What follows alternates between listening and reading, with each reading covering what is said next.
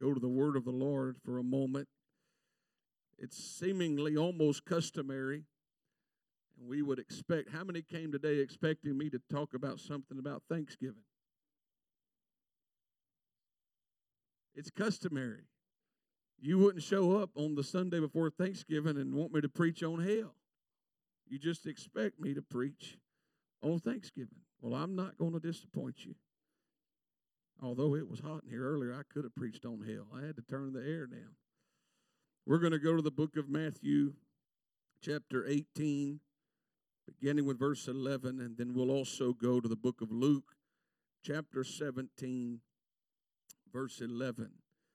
I'm excited to tell you after service, we have a baptismal. Brother Fred's going to be baptized in the name of Jesus.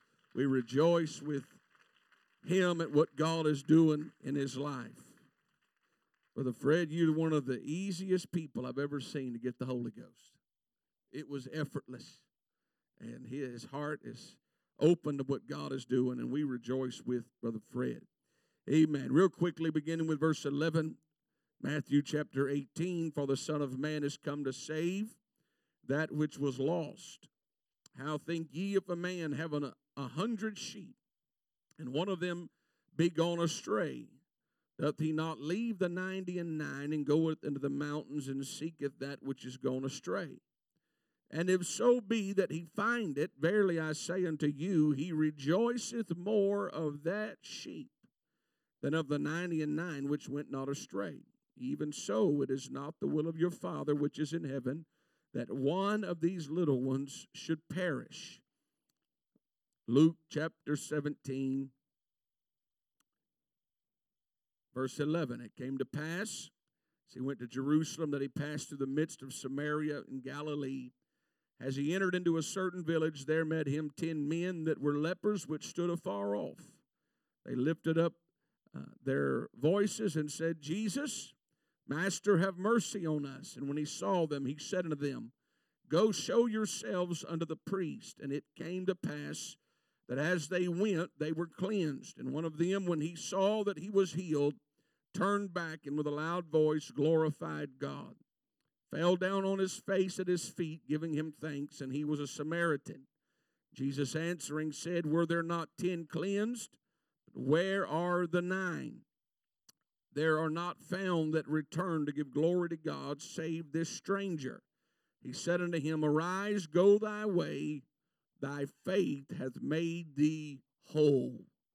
I shared in your hearing two extremes. Two extremes. The first, the shepherd was worried about the one that was missing instead of the majority that was there. And the other extreme, the shepherd was worried about the majority that were gone instead of the one that was there. So I want to talk just for a few moments from the subject, the heart of a shepherd. The heart of a shepherd. Lord bless you. You're seated in the presence of the Lord. Oftentimes a pastor is referred to as the shepherd of the flock. But keep in mind that a pastor is an under shepherd, the physical representation of the voice of God in someone's life. But God is the good shepherd. There's only one good shepherd. That's the Lord. No man could ever replace the good shepherd. Good shepherd's perfect. The good shepherd's flawless. The good shepherd knows no blemishes. He's full of wisdom. He is wisdom. He cannot lose his memory other than when he forgets and forgives the sins of humanity.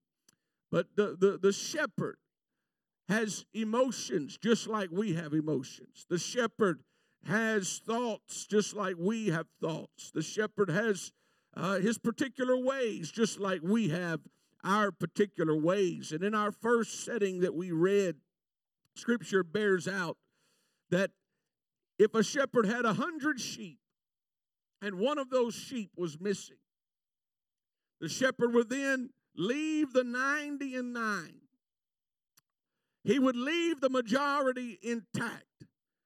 Even though just one was missing, he would take off looking for that one sheep.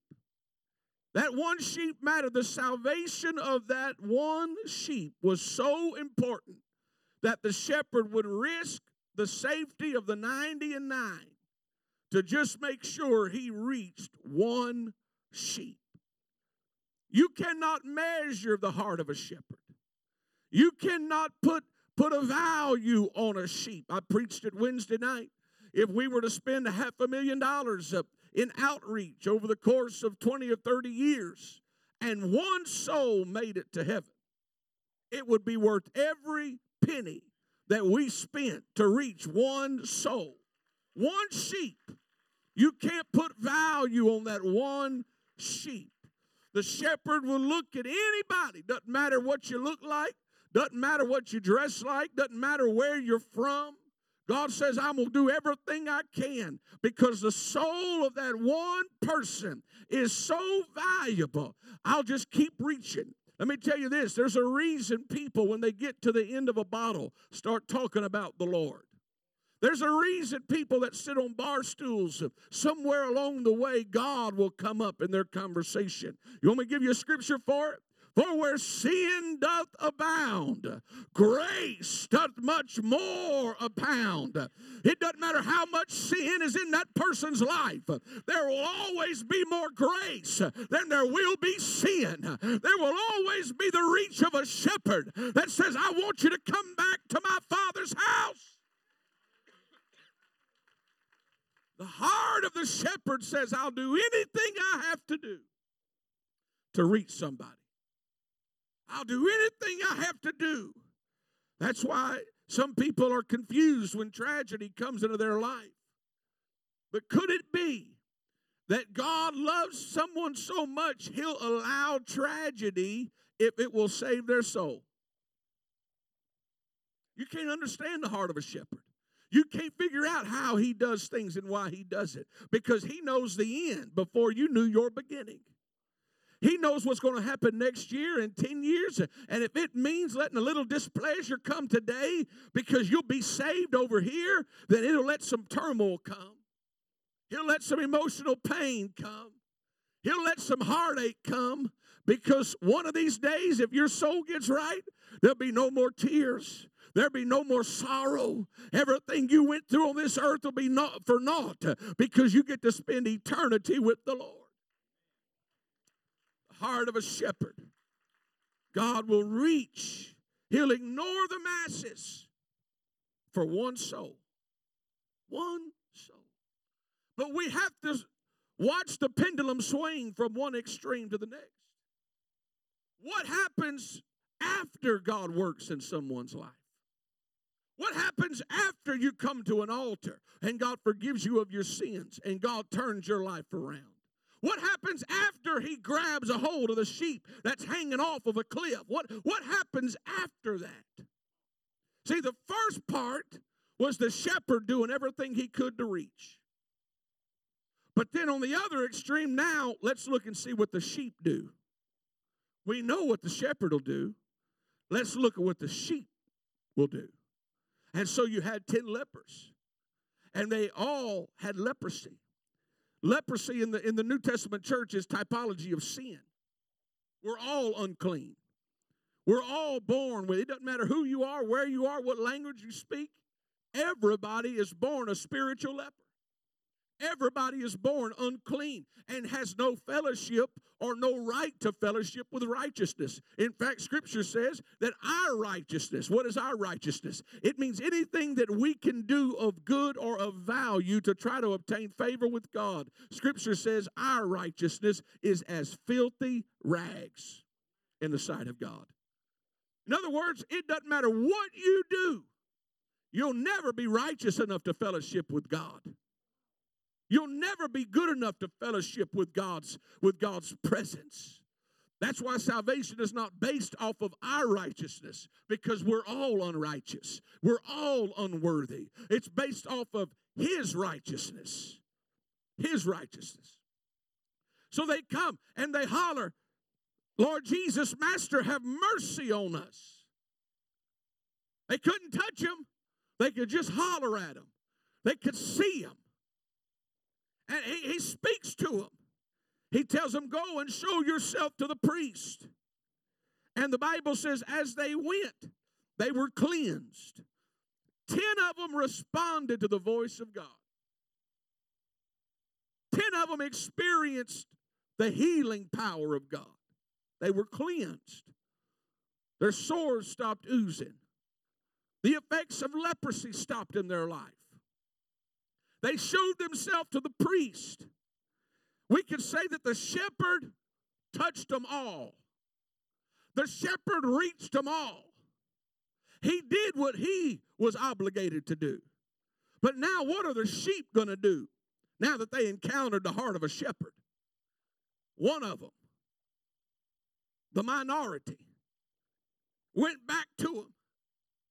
And Jesus said, weren't there some more with you? Where are the 9? Now, in the first example, he wasn't worried about the majority. He was worried about the minority.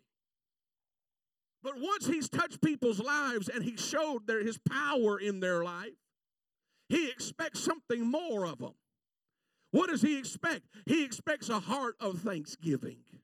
He expects people who've been bathed in the blood of Jesus Christ, people who's had their sins remitted, people whose lives have been turned around. He expects there to be a heart of thankfulness. He expects them to come back to his feet and say, thank you for turning my life around. He looked at him and said, where's the 9? I know I spoke to 10. I know I touched 10 because I'm God. I can be everywhere. I was there when you were at the priest. I saw all of y'all get healed. I'm going to show you how powerful a heart of gratitude is and the power of giving thanks. 10 of them were cleansed, but only 1 was made whole. 10 of them had the effects of leprosy stopped. Still missing fingers, still missing toes, still missing ears. But the one that said, I want to go back and give thanks, he looked at him and said, I'm not just going to cleanse you. I'm going to make you whole. Ear, grow back. Fingers, come on back. Toes, come on back. Because I will respond to someone who is thankful for what I've done in their life. Oh, why don't we just take a moment and tell them thank you. God, thank you for everything that you've done in our hearts. Thank you for what you've done in our lives. Hallelujah.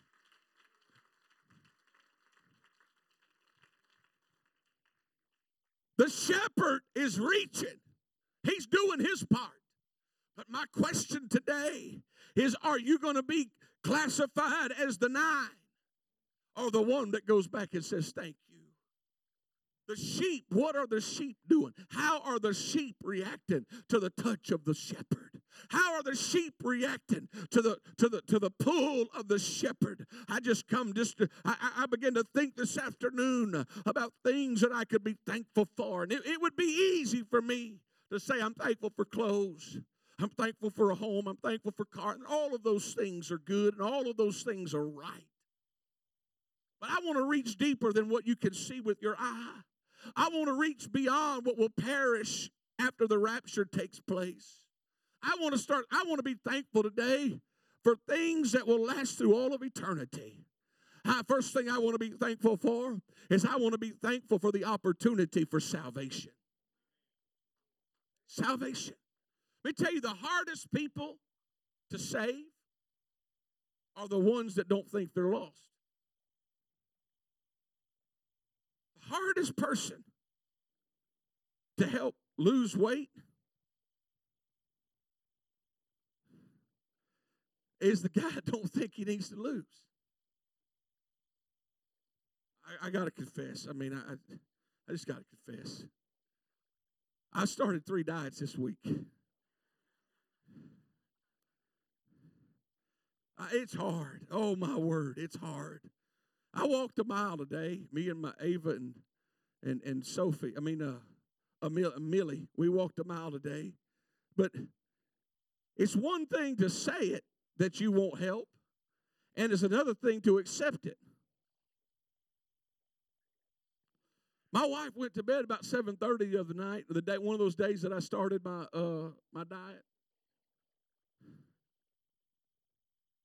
I don't know if the Lord showed it to her or she was shooting in the dark thinking that I was going to be guilty, but I had a bacon sandwich for supper because I like bacon sandwiches with barbecue sauce on it and bread and bacon. It's so good with Pepsi. And she made me a biscuit. I know it's weird, but that's just what I wanted. I had a grape jelly biscuit for supper with my bacon sandwich and my Pepsi. And she was tired and she went to bed at 7:30. And I waited for a little while. I thought she was sound asleep. I thought everything was good. And I went and made me about 8 pieces of bacon. And it was microwavable, so that stuff, you could see through it. It's really not a lot of calories. Well, probably 8 pieces might be, I don't know. And I made me another bacon sandwich, and that microwave was so loud. And I poured my Pepsi so carefully, and I ate my bacon sandwich and my Pepsi. I thought, okay, all right, Tyler, you can do this.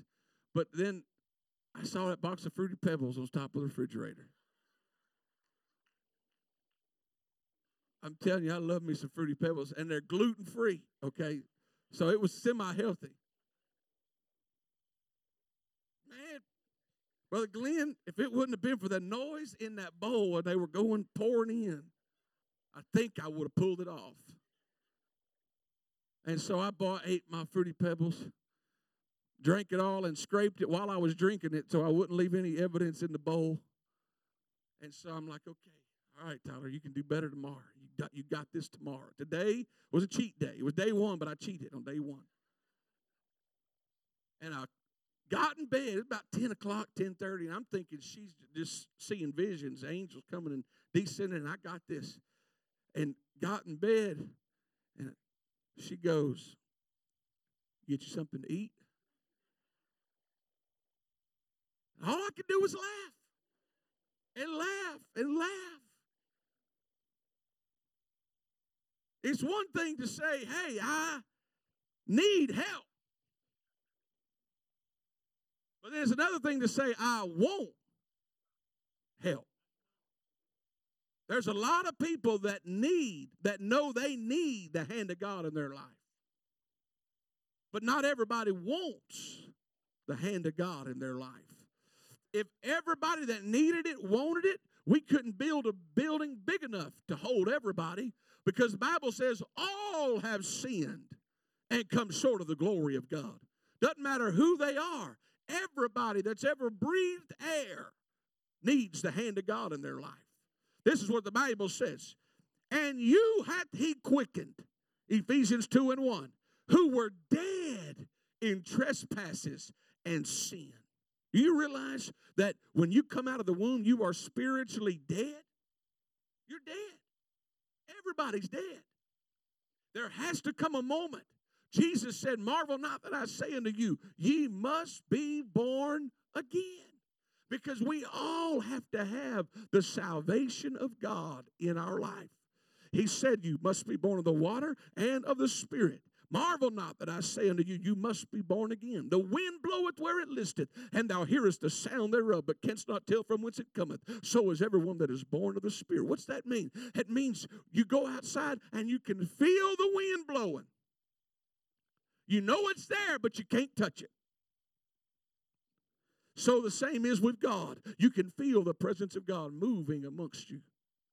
You can't put your hand out and touch it, but you know there's something working that's greater than me. There's something, and you got to make up in your mind, you know what? I may not understand it, but I want it. I may not be able to figure it all out, but I want it. The Bible says, lean not unto thine own understanding. You will never understand God, but your faith can reach out and say, God, if you got something for me, I want to receive everything that you have for me. Amen? Clap your hands unto the Lord. We were unclean, just like those lepers. The Bible says in Romans 5:8, but God commendeth his love toward us, and that while we were yet sinners, Christ died for the ungodly. Romans 5:6, for when we were yet without strength, in due time, Christ died for us. There's some things, as a daddy, it makes me feel good when my kids aren't strong enough to do something. I mean, not nothing major. I'm talking about like opening pickles, okay? I love them some pickles. But there's something that touches of daddy's heart when a child comes to him and says, Daddy, I can't do this. Well, baby, can you loosen that up for me? Makes me feel good when I can do something that my kids aren't strong enough to do. You know what? Nobody was strong enough to save themselves. Nobody was strong enough. Nobody had the blood that was sufficient enough. But there was a father that stepped in and said, while you're yet without strength, I'm going to do what you can't do. I'm thankful for salvation. When you make up in your mind, like Brother Fred, I don't want to embarrass you, Brother Fred, but you just was one of the easiest people. I wish when I was evangelizing, if I could just bring you on tour with me everywhere. I walked up to Brother Fred. He was sitting right there on that second chair. I said, Brother Fred, I believe God wants to fill you with the Holy Ghost. You want it? Yes, sir. Just like that. I didn't have to sit there and plead with him. I said, Brother Fred, we're going to repent of our sins and ask God to forgive us of everything that we've ever done wrong. Okay. We started repenting. Am I right, Brother Fred? We repented. Asked God to forgive us of our sins. I said, all right, Brother Fred, God hurt us. God forgave us. I want you to lift your hands and start saying, I love you, Jesus. And you're going to feel something come all over you, and you're not going to be able to say English anymore. The Spirit of God is going to flow out of your heart. He lifted his hands, started saying, I love you, Jesus. About 30 seconds, power of God hit him. He started speaking things that nobody taught him. The Holy Ghost was flowing out of him that fast. We can't overcomplicate this salvation process. God didn't want to make it so hard that nobody could do it. You just got to have a heart that says, I want it. Let me tell you something else I'm thankful for, and I'm hurrying. I'm thankful for the mercy of God. You don't need God's mercy just for one-time trip to an altar. You need God's mercy for every day of your life. Every day. Every day. It's the only way salvation's made possible. Titus 3:5 says, not by works of righteousness which we have done, but according to his mercy, he saved us. Mercy is a continual dispensing of the love of God in a person's life. Hebrews 4:16 says, let us therefore come boldly unto the throne of grace, that we may obtain mercy and find grace to help in time of need. Let me tell you why people are afraid to ask for help. Is they're afraid they're going to be rejected, or is the person's going to be angry. I broke my pawpaw's glass on his curio cabinet when I was a kid, and I waited after he died to tell my grandma. Me and my cousin had, them stress balls filled with sand. I don't know if they even got to make them anymore, but they used to be. And we were just throwing them and back and forth. And somehow, I don't know how, it hit the glass on that big display cabinet with all that fine china. We put the stress ball up. I was stressed. I needed to be squeezing that stress ball. I didn't say a word. God's forgiven me of this, okay? Don't hold me in judgment over this. I didn't say a word. Weeks later, I was there, and Papa looked at that. I wonder how that happened. And he changed it out. He probably figured it out. I didn't say a word for years, probably 15, 20 years, until after he passed away. And I told my grandmother about it, and she laughed it off like it was no big deal. You know why I didn't go to him? It was I was afraid he would be mad. I'm afraid he'd be mad. But Scripture says, let us go boldly before the throne of grace. Why would you go boldly? It doesn't mean go with arrogance. It means go with confidence. That I can go to God and say, God, I made a mess of my life. I made a mess of all of this stuff I've done wrong. Welcome to the club. Everybody has. And it says you go boldly because that Heavenly Father is going to look at you and say, I got mercy for that. I've got grace for that. I can cover it with my blood and pick you up, and you can keep on living for God. Stand with me. Let me tell you the third thing. I'm thankful for hope. Hope.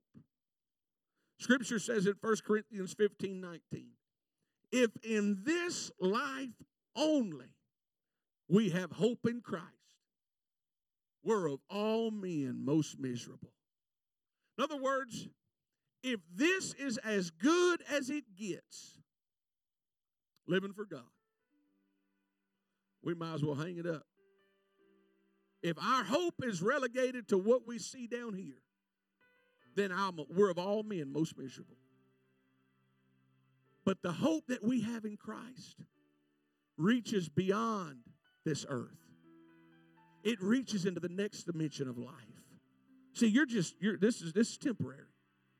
We have a hard time computing that, but this is temporary. That, on the other side, is eternal. It's eternal. So we're not living to make something of ourselves down here. We're living to make something for ourselves on the other side. And it's God's will that everybody, I've often said it, and I've said it here many times. I think that span of silence, I don't have Bible, okay, this is just me. That span of silence in heaven, it's going to be because people are shocked at who made it and who didn't. Because we judge things based on what we see and what we know. But you don't know what goes on behind closed doors in somebody's bedroom when they have a prayer meeting with God. You can't judge someone's walk with God off of what you know, off of what you see. We get to heaven, there's going to be people that you never would have thought, ever, they made it right with God. And there's going to be people that didn't make it that you thought would have made it. But here's the deal. I'm not worried about them making it as much as I am about me making it. I tell you how we'll make sure our heart stays right is you always go back and say, thank you, Jesus. The day you stop being grateful for what God's done in your life, a piece of you dies off and you're not whole. A heart full of thanksgiving is what made that man whole.